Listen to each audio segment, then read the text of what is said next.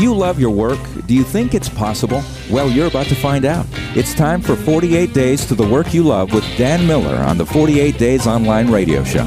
Whether you need a professional tune-up or a work overhaul, this is the program for you. Now, here's your host, Dan Miller.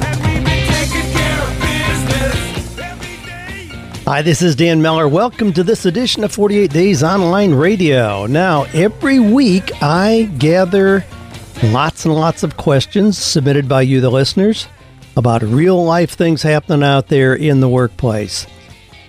Now, you know, if you're a regular listener, that I see work as one component of a successful life. And as much as I talk about it being very important and not aligned with what we want our life to accomplish and on, it is simply one tool for a successful life. Now, that being said, when we realize that we live in an integrated whole, there are components of our lives that we have to also be making deposits of success in and have to understand what's important to us in other areas. Now, because of that, and because of my own background, I get a lot of questions that really are more theological in nature. And I know that that's an important part of defining work that matters. In 48 Days to the Work You Love, I lay that out as an early premise. That understanding how God has gifted us uniquely, and in as much as we can understand our purpose or our calling, that is an important foundational piece for then moving into work that is meaningful, purposeful, productive, and profitable. So today I'm going to take a little bit of a turn. I get so many questions that deal with these more theological principles. I mean, a lot of us have been shaped by even the denominations that we grew up in a way that it's hard to separate that out. We realize as adults sometimes how much we were shaped by the early teachings that we had that were not just career and financial teachings, but were more theological or more philosophical. So today I'm going to spend a little bit of time talking about some concepts that I think will be helpful to many of you rather than just addressing the day-to-day questions. This is a little bit of a change, but I hope that you'll bear with me. I'm going to title today's podcast then, Know Thyself. Now we know that's a familiar phrase from Shakespeare, and I'll come back to that in a little bit. Let me just kind of start off here by telling us, John Maxwell is known for his books, his seminars, and speeches on leadership. In a recent issue of Success magazine, where John has a column every month, he talks about the two greatest days in our lives. John says there are two great days in our lives, the day we are born and the day we discover why. I like that. The day we were born and the day we discover why. Can you identify both of those days in your own life? I want to kind of set the stage with a short story. Theologian John Donne tells a story about a group of Spanish sailors who reached the continent of South America after being at sea on a long and dangerous voyage for about 4 months. They happened to approach right at the headwaters of the Amazon River, an expanse of water so wide the sailors assumed it was just a continuation of the Atlantic Ocean. Now, the Amazon River is a really big river, the biggest in the world. It contains over 20% of the Earth's fresh water. During rainy season, it expands to 24 miles wide inland, where it opens into the Atlantic Ocean. It's 202 miles wide, and it discharges 8 trillion gallons of fresh water daily into the ocean. But these Spanish sailors didn't realize that subtle change in the water. They had spent months knowing they couldn't drink the water in which they were traveling. I mean, any experienced sailor knows that drinking salt water will kill you. Although it didn't look much different and the change had taken place very slowly, now they were right on top of the largest quantity of fresh water in the world. And we're told that with that nourishing fresh water all around them, some of those sailors died of thirst. Now that picture serves as a metaphor for how I see many people in the workplace today. They've become accustomed to work being drudgery, a bitter pill, maybe even a curse from God, something to be endured, a necessary trade-off for a paycheck, the salt water that life has dealt them. They know work is not to be fulfilling. They eagerly look forward to Friday. I mean, we know the phrases about Friday. Thank God it's Friday. Or they look forward to retirement when they can leave that stinking job and do something they really enjoy and care about. But at the same time, they're sitting right on top of the greatest opportunities for fulfilling work the world has ever known. I mean, think about it. Companies are desperately seeking people who understand their areas of competence and are ready to make a clear contribution to what they're trying to accomplish as a company. With our shift from production work to knowledge work, it's never been easier to transition into freelance or independent contractor status, providing more time freedom and income potential. Being an entrepreneur no longer requires a big chunk of startup capital or even a bricks and mortar structure. So what do I tell people? You may be among the group who have contacted me. Where are the best opportunities? Where are these companies that are hiring? Or what are the 10 hottest business opportunities or franchises? No, I don't go there. And knowing even those things can be a Band-Aid solution. Those can be a temporary solution to what you think your challenges are. What I'm likely to tell you is this. This above all, to thine own self be true, and it must follow as the day the night. Thou canst not then be false to any man. I'm sure you recognize that from William Shakespeare. But isn't that a selfish position? Now, here's where this gets a little tricky theologically. Isn't that a selfish position? Just know thyself and to thine own self be true. I mean, isn't that more like Popeye's theology? I am what I am. Well, it has a lot of basis in Christian thought as well. But aren't we taught as Christians to forget ourselves, to serve others instead? I mean, even as a humanitarian, isn't the best, most honorable thing to just forget about yourself and serve others? But how can you best serve others? Can you best serve others when you're resentful at being deprived of joy in your own life? Or is it when you're in your zone, when you're seeing the convergence of all the unique ways that God has made you? As a life coach, I have the privilege of walking through times of transition with a lot of really interesting people, as you hear, week after week in the questions that are submitted. Working with Bill.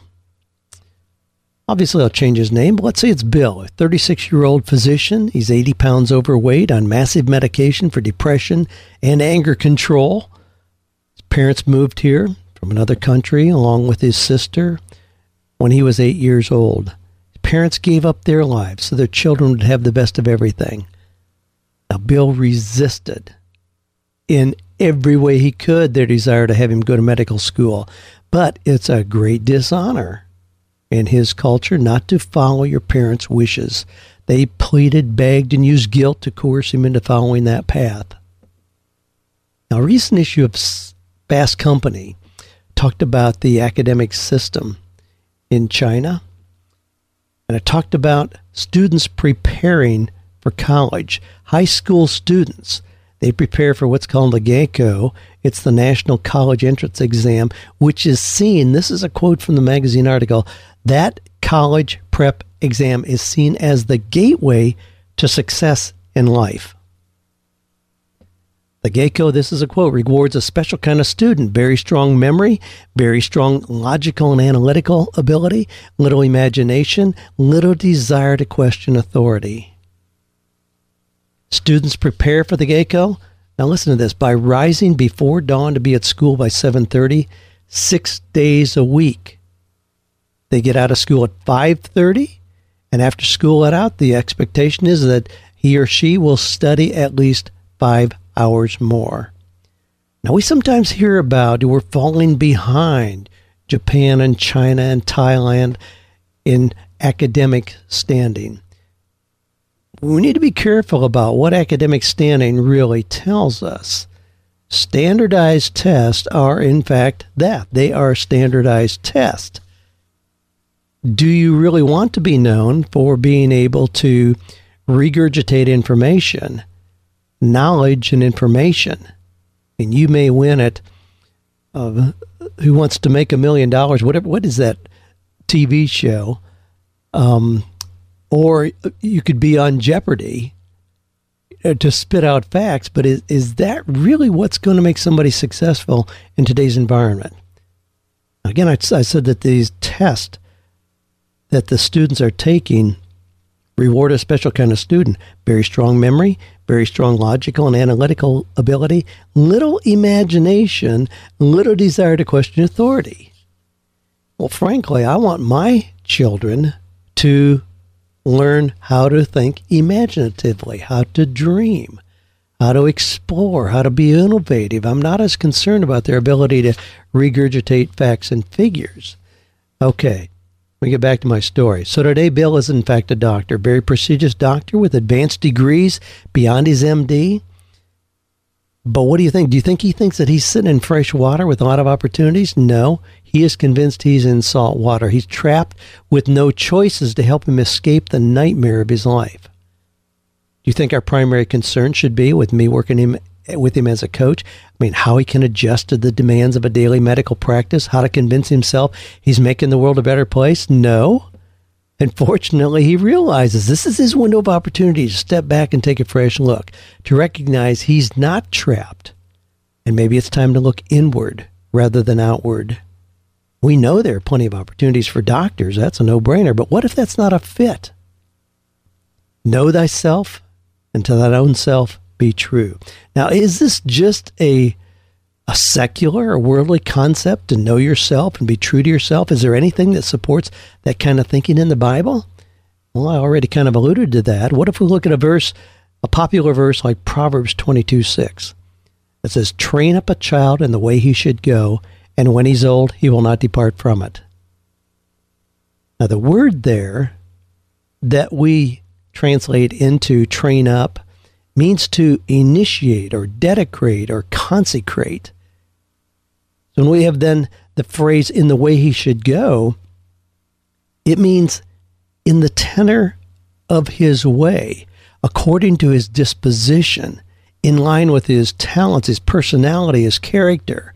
Another way to say that would be to say, train up a child in the way that he or she is bent.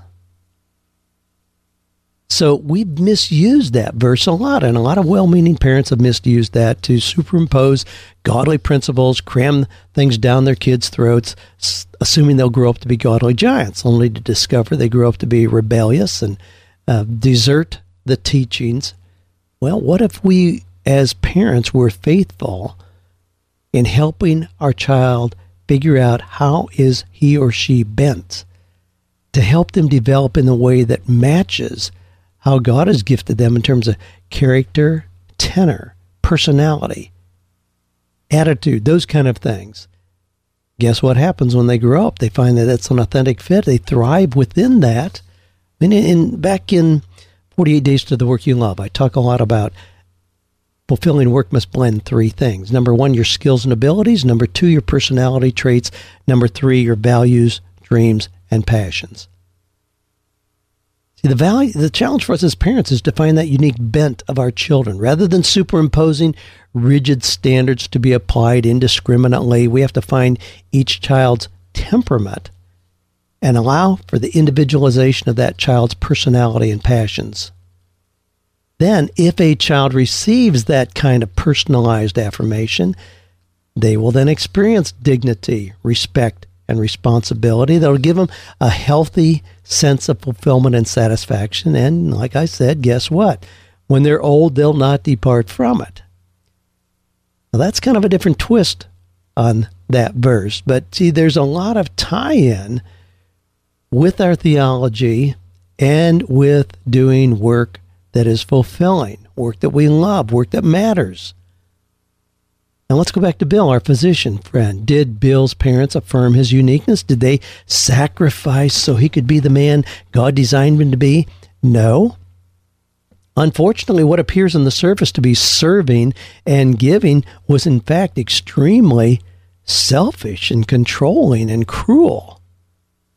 They forced him to do what was important to them, crushing his uniqueness in the process. They attempted to make his life what they had hoped their own would be, and ending up with a highly resentful, angry child.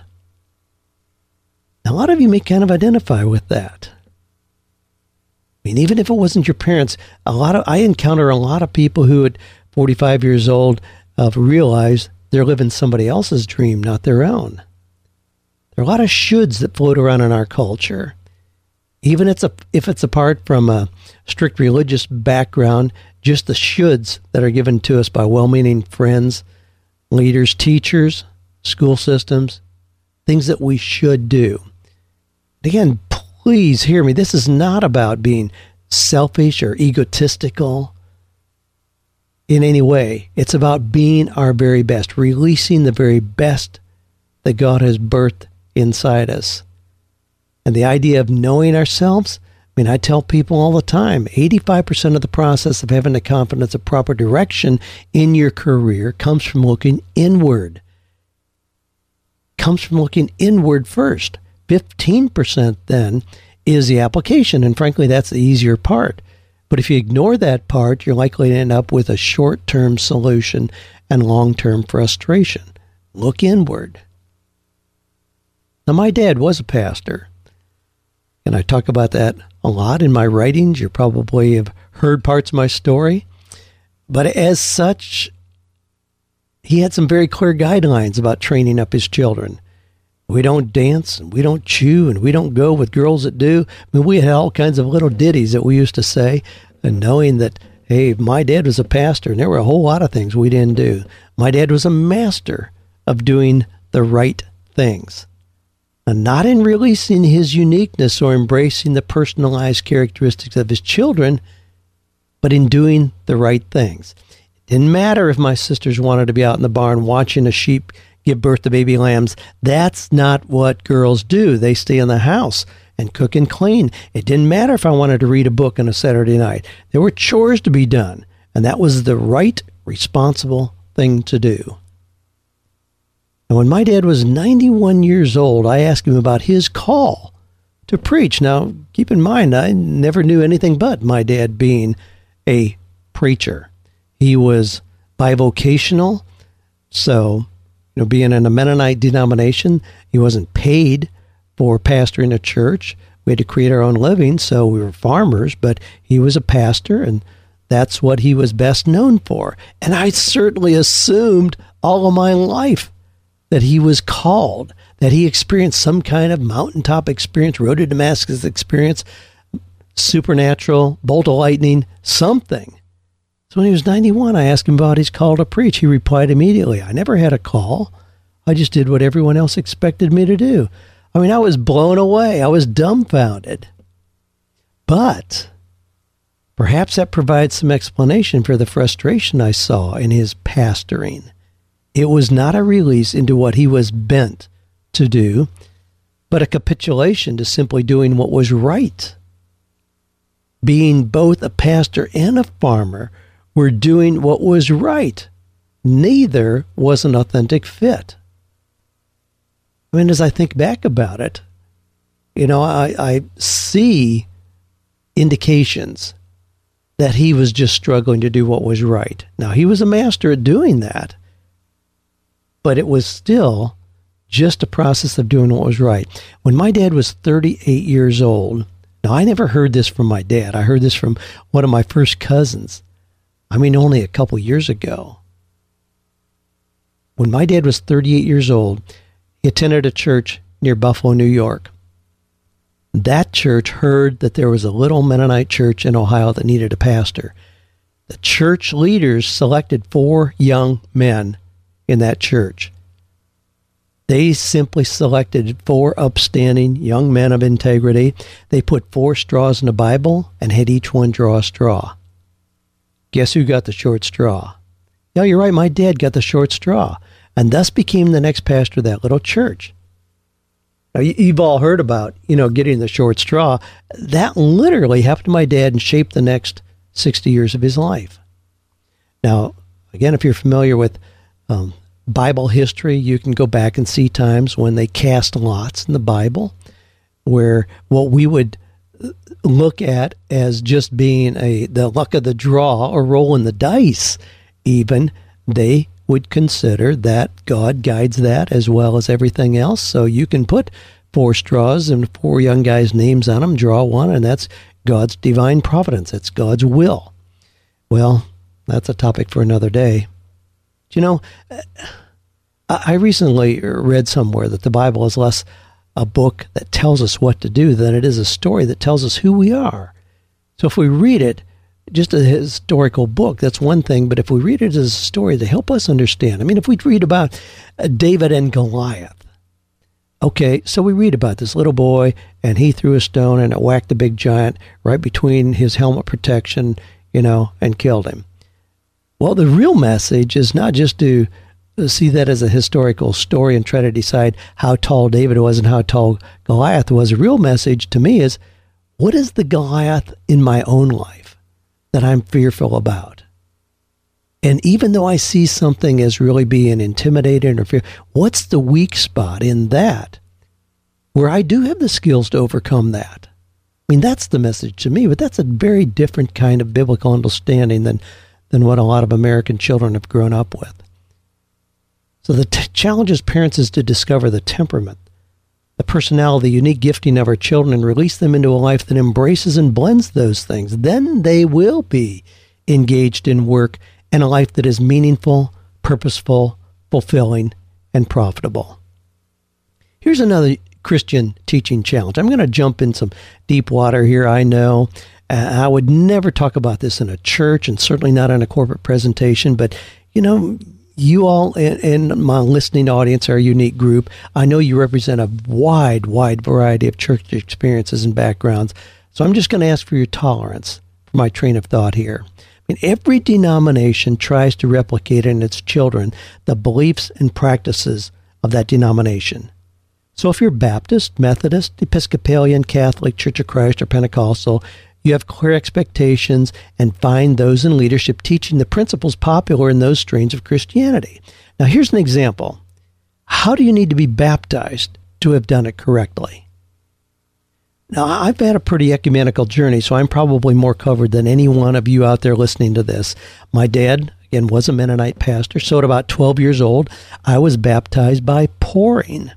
Okay, a little water in a pitcher and pour on top of my head. Now, in retrospect, in looking back, I suspect the method had more to do with economics than it did theology. Anyway, then Joanne and I got married in a Grace Brethren fellowship. They required that we be baptized again for membership there. That time, I went down in the water 3 times. Down 3 times. It's called triune immersion. Down once, the name of the Father, the Son, and the Holy Spirit. In California, we were part of a community church and were baptized again just to have membership there. Another immersion. In Bowling Green, Kentucky, where I did my graduate work in clinical psychology, we were part of Southern Baptist Church. And to be a member there, we had to be baptized in a Baptist church. So another baptism. Once down was adequate there, but it had to be the Baptist way. Their tank, their water. Then we joined an Assembly of God church. They didn't really care, just come on in. It wasn't a big deal, their baptism, because it was more the ongoing filling of the Holy Spirit that they talked about, not as much emphasis on baptism. Then we moved to Nashville and joined a large church there, and they again wanted baptism for membership there, and that was once down and in the name of Jesus only. Another very unique perspective, both in terms of method and how they framed the theology. It was in the name of Jesus only. Since then, we've been members of a little country Methodist church just across the cow path from our house. And again, since we missed the being baptized as infants, I guess they just took our word that we were already Christians, and it wasn't a big deal. And it's not just baptism, but think about all the different things, all the litany of practices that identify any denomination, and they're all convinced that they're right. And we shape children based on those things that we believe to be right. Now, we talk a lot about personality styles around here. I'm sure you've heard me mention the DISC, personalities, that stands for dominance, influencing, steadiness, and compliant. Maybe you've taken our 48 Days Personality Profile. It's the hottest selling product we have, outselling even my books. Those differences mean you are wired differently. I mean, some people are quick to make decisions. Some like to gather lots of information and are not as expressive, not as boisterous. Some are party animals and some are quiet and introspective. Some of you are better with ideas and things, preferring not even to be around people. So we have a lot of different personalities. What if you have different personalities even in one family? Have you ever seen that? Well, sure you have. I mean, if you come up from a family of 5 children, you recognize you may have in that family somebody who's very dominant, somebody who's really outgoing, somebody who's really loyal, a tender heart, just wants to help others, compassionate, good listener, somebody who's very good with details, wants to make sure the checkbook is just right. I mean, that's within one family. Could it be possible that in the same family, recognizing the uniqueness of children, that you would have one child more prone to be a Methodist, one an Episcopalian, one a Pentecostal, one denominational? Now, I know this is really stretching, but if we are going to embrace the uniqueness, we have to realize that even those denominational trains tend to attract people who have similar bents, similar personalities. And if we give the freedom to embrace Proverbs 22:6, train up a child in the way that he or she is bent, we really ought to have the freedom, give our children the liberty to perhaps choose a different denomination. And in doing so, it may affirm their faithfulness in a Christian walk rather than the rejection, where it appears to be a rejection of everything they were taught. It may be a rejection of the particular personality of the congregation that they grew up in. Let me throw another hot potato out there. And this, believe me, if this is over the top for you in terms of your interest in the material that I normally present, I don't blame you at all. You can stop listening and go do something else. Let me throw another hot potato out there if you're still with me. What if you want to be filled with the Holy Spirit? Now, I'm not going to ask for a show of hands here in our virtual listening room, but I'd be interested to know how many of you have had the evidence of being filled with the Holy Spirit.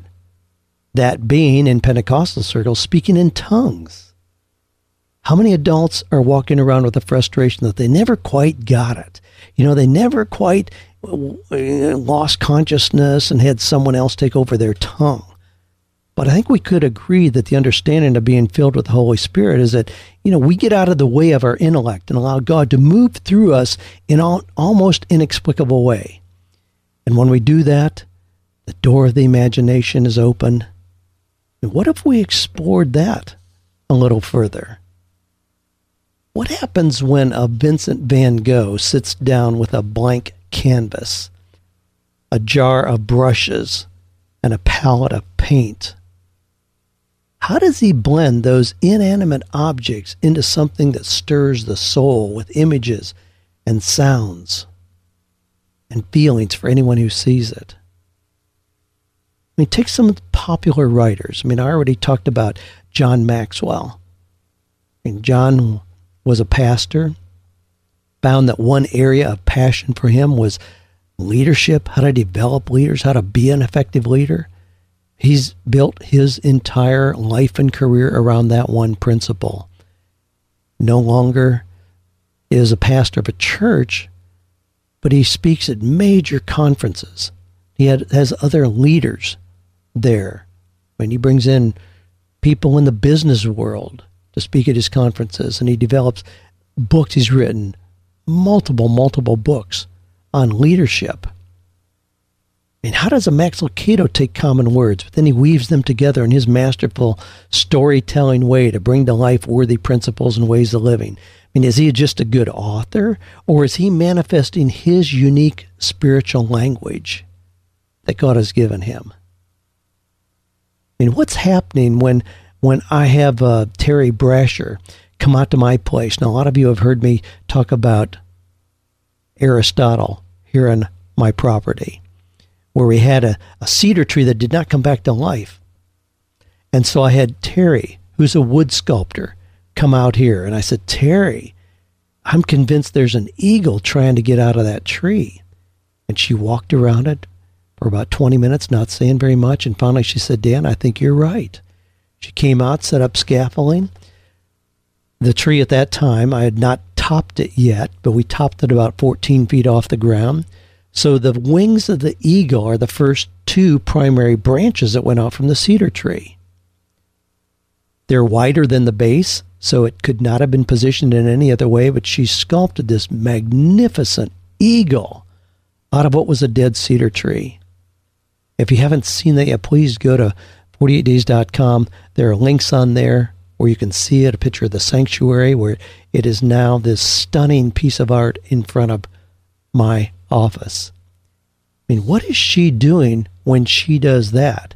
Could that sculpting to release an eagle out of a dead tree be her spiritual language? She may never speak in tongues like what is framed in particular denominations, but could that be her spiritual language? It goes beyond her ability to express in words, goes beyond anything that she could write or say. For her, that is her spiritual language. When I have a Terry Wakefield come out here and say, Terry, I want a water feature here in front of my house. I want something that reminds me of being out in the country, being back in the farm. I don't want something chlorinated, sanitized. I want something that is just like a mountain stream, where it runs off a cliff at the top, then down through a little creek bed into a pool below, and it circulates back up. Now, I had multiple engineers come out here, landscape designers come out here, and they very carefully showed me where each bush would be, where each stone would be, and it looked like something that you would go to a store and buy. Terry Wakefield came out here, took one look at the space. He says, oh my gosh, this is the perfect space. He says, I have no idea what it's going to look like, but it'll be spectacular.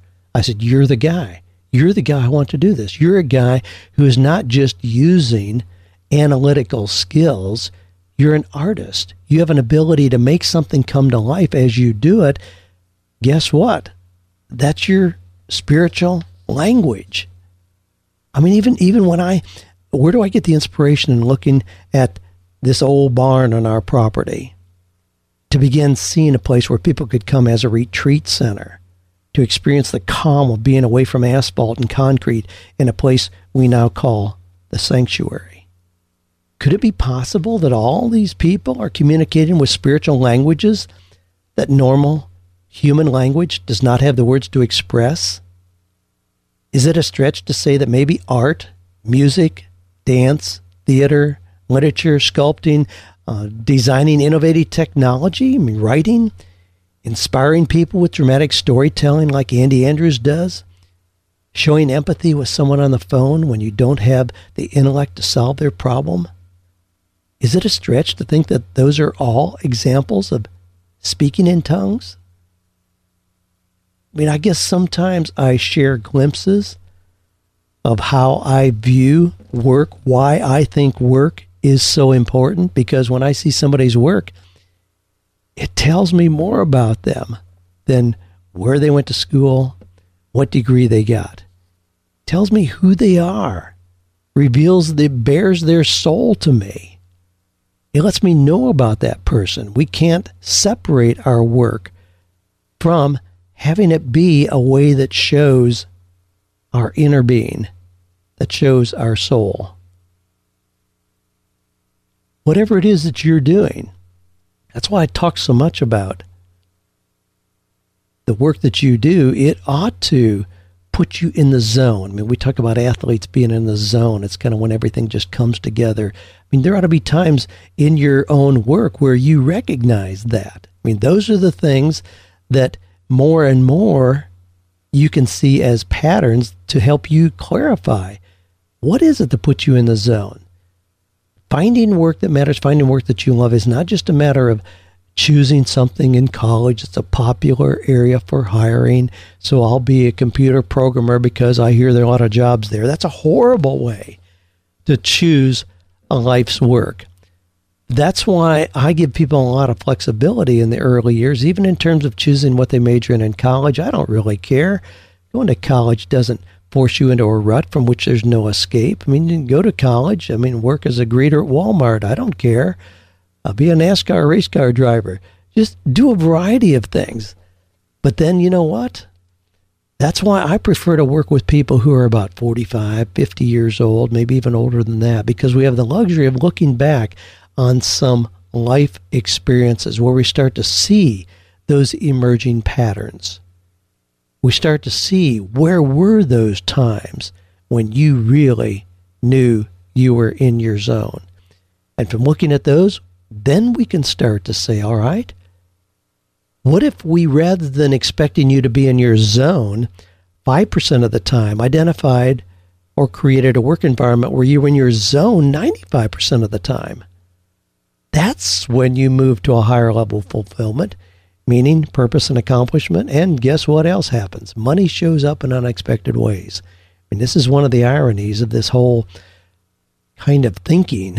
Sometimes we think, again, thinking scarcity and thinking that work is a curse, we think, well, sure, I enjoy playing golf or growing dandelions or making cheesecakes, whatever it happens to be. But if I did that, then I'd have to learn to, be poor, because we assume that it's a trade-off. If you enjoy your work, you don't make any money.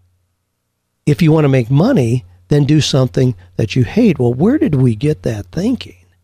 What kind of whacked philosophy is that? And trust me, from experience, I will assure you it's a whole lot easier to make money doing something you love than trying to be responsible doing something you hate. I mean, what happens when you design a killer web page, if that's your skill, that draws people in, makes them want to be part of what's happening at your company? I mean, you may be one of the quiet ones. What happens when you have a discouraged caller on the phone? I was talking to Dave Ramsey's organization recently, and they spend a lot of their time, a lot of them talking to people who call in because they're in desperate situations because of what's happened financially. And along that comes discouragement, depression, frustration, anger, all those things. What happened when you're talking to somebody like that on the phone and you just seem to find the right words to say?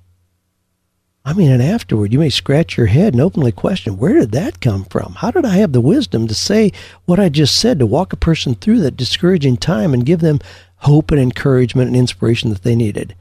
Well, perhaps God gave you your heavenly language in just that moment. When people come up to you and thank you for the landscaping job you just did, or for the way you finished the woodworking in their house, or for those special cupcakes that you brought for the family reunion, are they just recipients of good work, or did they encounter one of you who are using your spiritual gifts?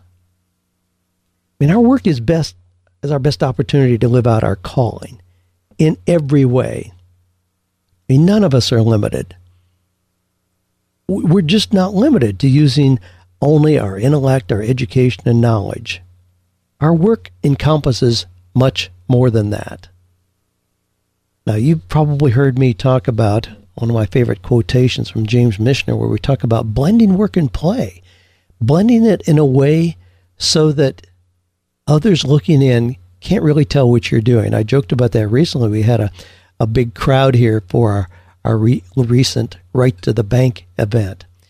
And I said, if you followed me around for a day, you'd have difficulty determining whether I was working or playing. Because the things that I do blend both. And I'm confident that you can do the same. Our work is where we should get our greatest sense of peace, accomplishment, and joy.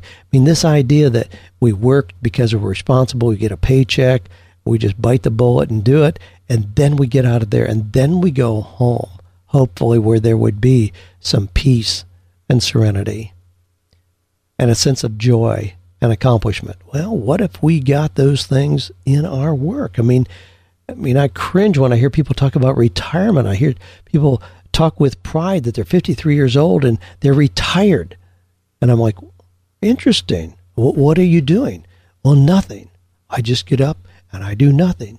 You know how quickly those people deteriorate physically? How often we hear stories about somebody 6 months later is dead? No physical calamity. We can't survive without a purpose to what we do daily. And if what we do daily primarily is work, then for goodness sake, let's make it something that is meaningful, that's purposeful. Getting a paycheck is not enough reward for doing work. It has to go way beyond that. And our work is, obviously, if you are interested in doing something humanitarian and godly and worthwhile and all that, our work is our greatest opportunity for true ministry. We should accept the challenge to use our strongest skills and talents in our daily work. And we'll experience that sweet spot we all crave when we recognize and embrace our spiritual gifts as well. I had somebody recently ask me what I thought about being a priest or a nun. Now, I'm really not sure. I mean, it was just a written question, and I'm really not sure where the listener was coming from. But I said, well, I don't have any sense of calling to poverty and celibacy in my own life. Trust me. If you're called to that, if you really feel a call to that, then do it with excellence. But I also don't see that as a higher calling than a lot of other things. So if you're called to be a priest or nun, fantastic. Do it with excellence. But if you're called to be a school teacher or a landscaper or a stay-at-home mom or an attorney or an engineer or a computer programmer, then do those with excellence. Those are equally as unique, special calls from God and opportunities for ministry. So it's not like any of us are left out. The only way you get left out, if you haven't taken the time to figure out what your unique place, your unique call and purpose is, and so you're doing work that you know has no purpose other than giving you a paycheck. Yeah, you're left out of the opportunity for ministry. It's hard to make that anything if that's the way that you view it, anything more than just a paycheck. But you can be somebody who's a builder. I have a friend who is a home builder. And I mean, he is a home builder as opposed to just a construction guy or a house builder. He works with the people to identify what kind of environment they want this to be. Not just are the boards straight, is the paint neatly trimmed out? No. What do you want to experience in this building that we're building where you're going to spend a significant amount of your time? They build a home. We had recently a group of people here, and we had on the last night of an event, we usually have people come over to our house for dessert. Had a lady who walked in, went right over to one corner of our living room and just started weeping. And I wasn't in the room at the time, but somebody else, a couple others, went over and said, wow, what's wrong? You know, what happened? Can we help you? She said, oh, I'm okay. She said, I've never walked into a room where I felt so much love before. Well, let's walk into our living room. I mean, it's not a ostentatious house, but it's decorated. There's a sense of peace in being there. We have people comment on that all the time. We want that in our home. That's very unique for us, very special, very important. We don't want it to just be a roof over our heads and a place to sleep. It's our home. But in the same way, I want my work to be just as fulfilling, just as meaningful as the place that I live. My granddaughter just celebrated her 4th birthday. She's very clear on where she's going. If you ask her what she's going to do when she grows up, she'll tell you, I'm going to change the world. I mean, how many of you at 4 years old had a dream? You know, maybe in the still of the night then you thought you heard God speaking, calling you to a certain type of life and a special kind of work. So what happened? Well, I know life happened along the way in our desire to grow up and be responsible adults. Too many of those of us who were wildly imaginative kids lost touch with our creative abilities, our spiritual shaping, and gave up on our commitment of translating those dreams into enjoyable and fulfilling work. But it doesn't need to be that way. All of us, no matter how old we are or what kind of work we're doing, can learn to bring that authentic, childlike creativity to our work. In fact, I think the moment you express a desire for something more than repetitive, meaningless work, something more than simply punching a clock, the moment you realize that meaningful, purposeful, and profitable work really is a possibility, you've already taken an important step toward reawakening the dreams and passions of your childhood. All of a sudden, complacency and comfortable misery become intolerable. The idea of putting your calling on the shelf becomes intolerable. Not only do we have the opportunity, we have the responsibility to spend our working hours in work that will elevate us to our highest calling and transform the world around us. We can find ways to express our hopes and dreams in our daily work. While I certainly don't advocate confusing who we are with what we do, I do believe that our work can be our best gift to ourselves, our friends and family, our communities, and the best expression of our purpose here on earth. Given the amount of time we spend working, failure to be in meaningful, significant work is not just a minor misstep in living out God's plan. It's a deeper kind of failure that can make each day feel like living death. Now, it's no surprise that people out there often choose to dismiss work's importance by reducing it to a necessary evil that merely provides a paycheck. But as long as they view work as simply something they have to do to pay the bills, they keep themselves from embracing their talents and gifts, from recognizing their visions, dreams, and passions. I'm going to wrap up my thoughts here. Fulfilling work that integrates our talents and passions, work done for a worthy purpose, has always been a sign of inner and outer maturity and wisdom. Here's what Kahlil Gibran said about work. He said, "Work is love made visible, and if you cannot work with love but only with distaste, it is better that you should leave your work and sit at the gate of the temple and take alms of those who work with joy. For if you bake bread with indifference, you bake a bitter bread that feeds but half man's hunger. And if you grudge the crushing of the grapes, your grudge distills a poison in the wine. And if you sing though as angels and love not the singing, you muffle man's ears to the voices of the day and the voices of the night. Is your work love made visible?" Now, I know this listening audience is full of creative people. Most of you recognize the mismatch many people face each day when they go to work. Those people who think work is nothing more than exchanging time for a paycheck. Well, I pray that you will know yourself, that you'll embrace your uniqueness, that you'll recognize your spiritual language as perhaps an unexpected secret advantage for understanding and living out your calling. This above all, to thine own self be true, and it must follow as the night the day. Thou canst not then be false to any man. Well, I know this has been an unusual direction for the podcast. I'll go back to answering questions again, but this encompasses a whole lot of the common questions that I receive. Thanks for your tolerance in letting me take this direction for this one. I appreciate you being part of the growing family of people who are finding or creating work that is meaningful, purposeful, and profitable.